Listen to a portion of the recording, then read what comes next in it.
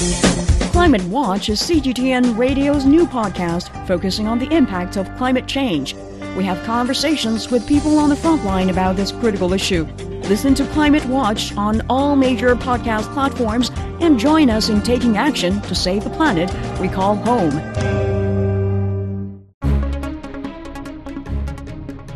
Hello and welcome to The Top Story, a podcast with the headlines of the day from our correspondents around the world.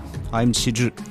Coming up, former U.S. President Donald Trump has appeared in court in New York for the start of a civil fraud trial. Foreign ministers from European Union countries have met in Kyiv to renew support for Ukraine. And Malaysia has become one of the most popular destinations for Chinese tourists during the ongoing Mid-Autumn Festival and National Day holiday. We begin in North America. Prosecutors and defenders in the United States have made their initial statements in a civil fraud trial focused on the activities of former President Donald Trump and his businesses. Trump, who appeared in the New York court at the start of the trial, is accused of inflating his assets and net worth from 2011 to 2021 to obtain favorable bank loans and lower insurance premiums. New York Attorney General Letitia James says the former president has engaged in persistent and repeated fraud for years. Trump has denied the allegations. William Denslow reports from outside the court in New York. The prosecution alleging that Donald Trump and the Trump Organization repeatedly over a number of years inflated the value of Donald Trump's assets for favorable terms from lenders. They also used an example that Michael Cohen, Donald Trump's former lawyer, was asked to inflate his assets. When it came to Donald Trump's defense team to present their opening statements, they refuted Michael Cohen's claims, saying that he is a serial liar. There was also a little bit of spicy rhetoric from Donald Trump. He was unhappy that this is a case that's just being presided over by a judge. There is no jury. I was going to come out and say that, as you know, we're not entitled to a jury, which is pretty unusual in the United States of America, so I think it's very unfair that I don't have a jury. Just before this trial began in earnest, the judge made a key determination, finding that Donald Trump was liable for fraud, but there are 6 key other issues that need to be resolved. Prosecutors have alleged that Donald Trump committed conspiracy, falsifying business records, and insurance fraud. Donald Trump says that this is a witch hunt, and he says that this is another example of the Department of Justice being weaponized to thwart and hamper his efforts to win the presidency. That's William Denslow on Donald Trump's court appearance in New York. Turning to Europe, the European Union is divided among members over support for Ukraine. Foreign ministers from Hungary, Poland and Latvia were reportedly absent from a meeting in Kyiv to discuss aid and Ukraine's possible EU membership. Megumi Lim reports from Kyiv. Diplomats from all 27 EU member states gathered in Kyiv on Monday to discuss ongoing support for Ukraine as the conflict with Russia enters its 20th month. In the meetings, the EU proposed a military aid package worth $5.3 billion next year. The EU's top diplomat Josep Borrell also announced plans to train 40,000 Ukrainian troops, including the training of fighter jet pilots. Ukraine's process of joining the bloc was also discussed. EU diplomats said to allow a country the size of Ukraine into the bloc would require a huge increase in budget and would be one of the biggest challenges for EU accession. The meetings come as Kyiv has struggled to make significant gains in its counteroffensive, but is hoping to shore up more support from allies for continued military aid. That's Megumi Lim reporting. In South America, Argentina and Ecuador will hold general elections this month to decide who their next leaders will be. Dan Collins has more on what's at stake in the South American countries.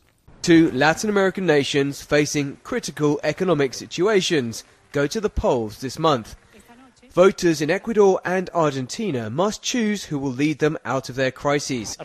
On Sunday, in the Argentine capital Buenos Aires, candidates debated over who is to blame for the current economic malaise. Leading the polls, the ultra-liberal candidate Javier Milei is proposing dollarization and cutting back the state. Nosotros proponemos hacer una reforma del Estado. We propose to reform the state, drastically lower public spending, reduce taxes, simplify the tax system, thoroughly deregulate the economy, privatize to get rid of the harmful state enterprises, open up the economy and close the central bank.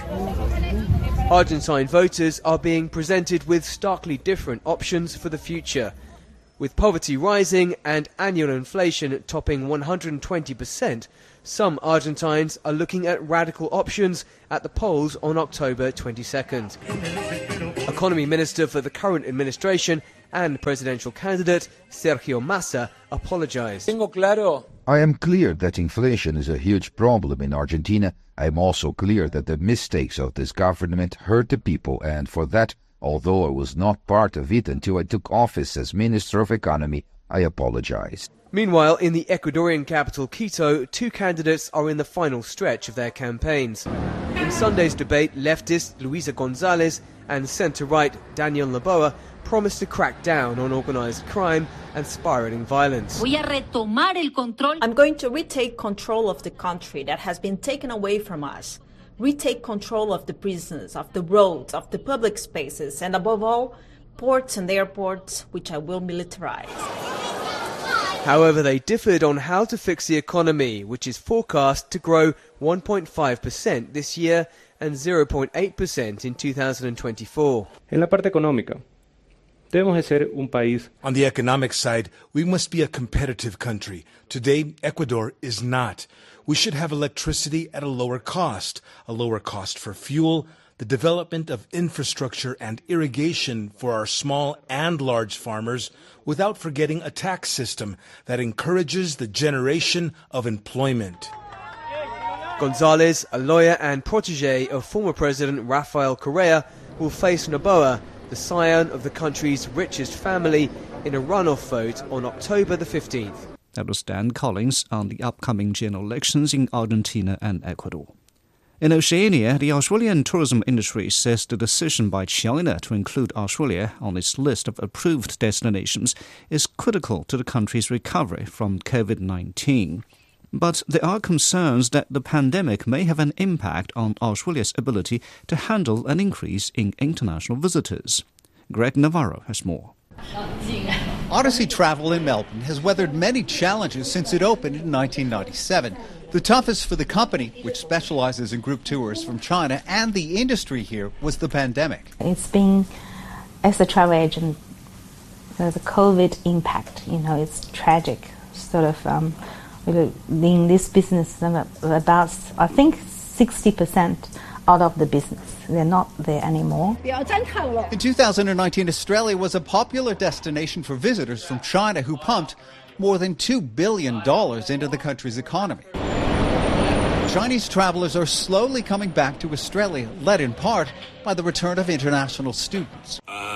Where am I? Australia. In an effort to speed up that return, Tourism Australia launched a global ad campaign in China earlier this year. But what's expected to have the biggest impact is last month's announcement that China has reinstated Australia with preferred destination status. That status allows Chinese visitors to travel to Australia in guided groups, which is historically the most valuable part of the market. There's a concern that when group tours do return here to Australia, there are some parts of the industry that won't be ready to accommodate them.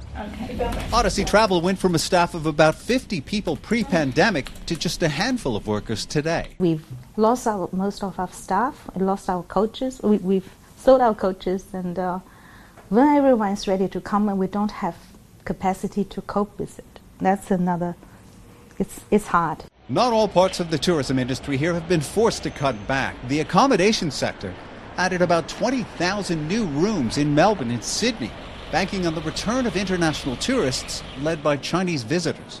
That was Greg Navarro. Finally, in Asia, Malaysia has become one of the most popular destinations for Chinese tourists during the ongoing Mid-Autumn Festival and National Day holiday. Rian Melzer has more on how the Southeast Asian country is receiving Chinese visitors. Visitors from China who come for festivals such as the Mid-Autumn Festival will see a lot that's very familiar to them, what with around a quarter of Malaysia's population being ethnic Chinese. but they'll also find distinctly local twists on traditions as well. It's known as the Mooncake or Lantern Festival here, and you'll see a lot of local ingredients such as durian or pandan being used in the mooncakes, local styles of making for lantern making as well. Now, Malaysia would expect a huge influx at this time of year normally, but travel agents are telling me the numbers, although there was a last-minute surge of interest, the numbers are still a bit disappointing. But it's not merely for China, it's for all international markets, really. A number of reasons, obviously increased competition, a lot of airlines, including very important airlines for Malaysia like AirAsia, have not fully put all their flights back in the air yet. And Malaysia's government is estimating there'll be around 16 million visitors to the country this year. But that compares to 26 million in 2019, just before the pandemic. So Malaysia is obviously looking for ways to attract all tourists back, but especially from key markets such as China, which pre-pandemic made up the largest group of visitors from outside the Southeast Asian region. So just last week, the tourism minister said he would go to cabinet and propose that the government allow a visa waiver for China and other key markets, probably India would be among them as well, or at least visa on arrival, making it easier for visitors to come here, like Thailand has just done. And certainly Malaysia has taken these kinds of measures in the past on a short-term basis to try to woo back tourists. And tourism industry will be very much hoping this goes ahead, the visa waiver or visa on arrival, and that by the time that the Lunar New Year rolls around early next year, that the number of tourists from China will be back up to the levels they were before the pandemic, if not higher still. Rian Mauser on Malaysia's appeal to Chinese tourists. And recapping today's headlines, former U.S. President Donald Trump has appeared in court in New York for the start of a civil fraud trial. Foreign ministers from European Union countries have met in Kyiv to renew support for Ukraine. And Malaysia has become one of the most popular destinations for Chinese tourists during the ongoing Mid-Autumn Festival and National Day holiday. And that's it for this edition of The Top Story, a podcast that brings you world headlines every weekday. For more news in politics, business, sports and culture, you can subscribe to The Beijing Hour, a one-hour podcast news magazine program. We welcome and appreciate all ratings and reviews. I'm Qizhi. Thanks for listening.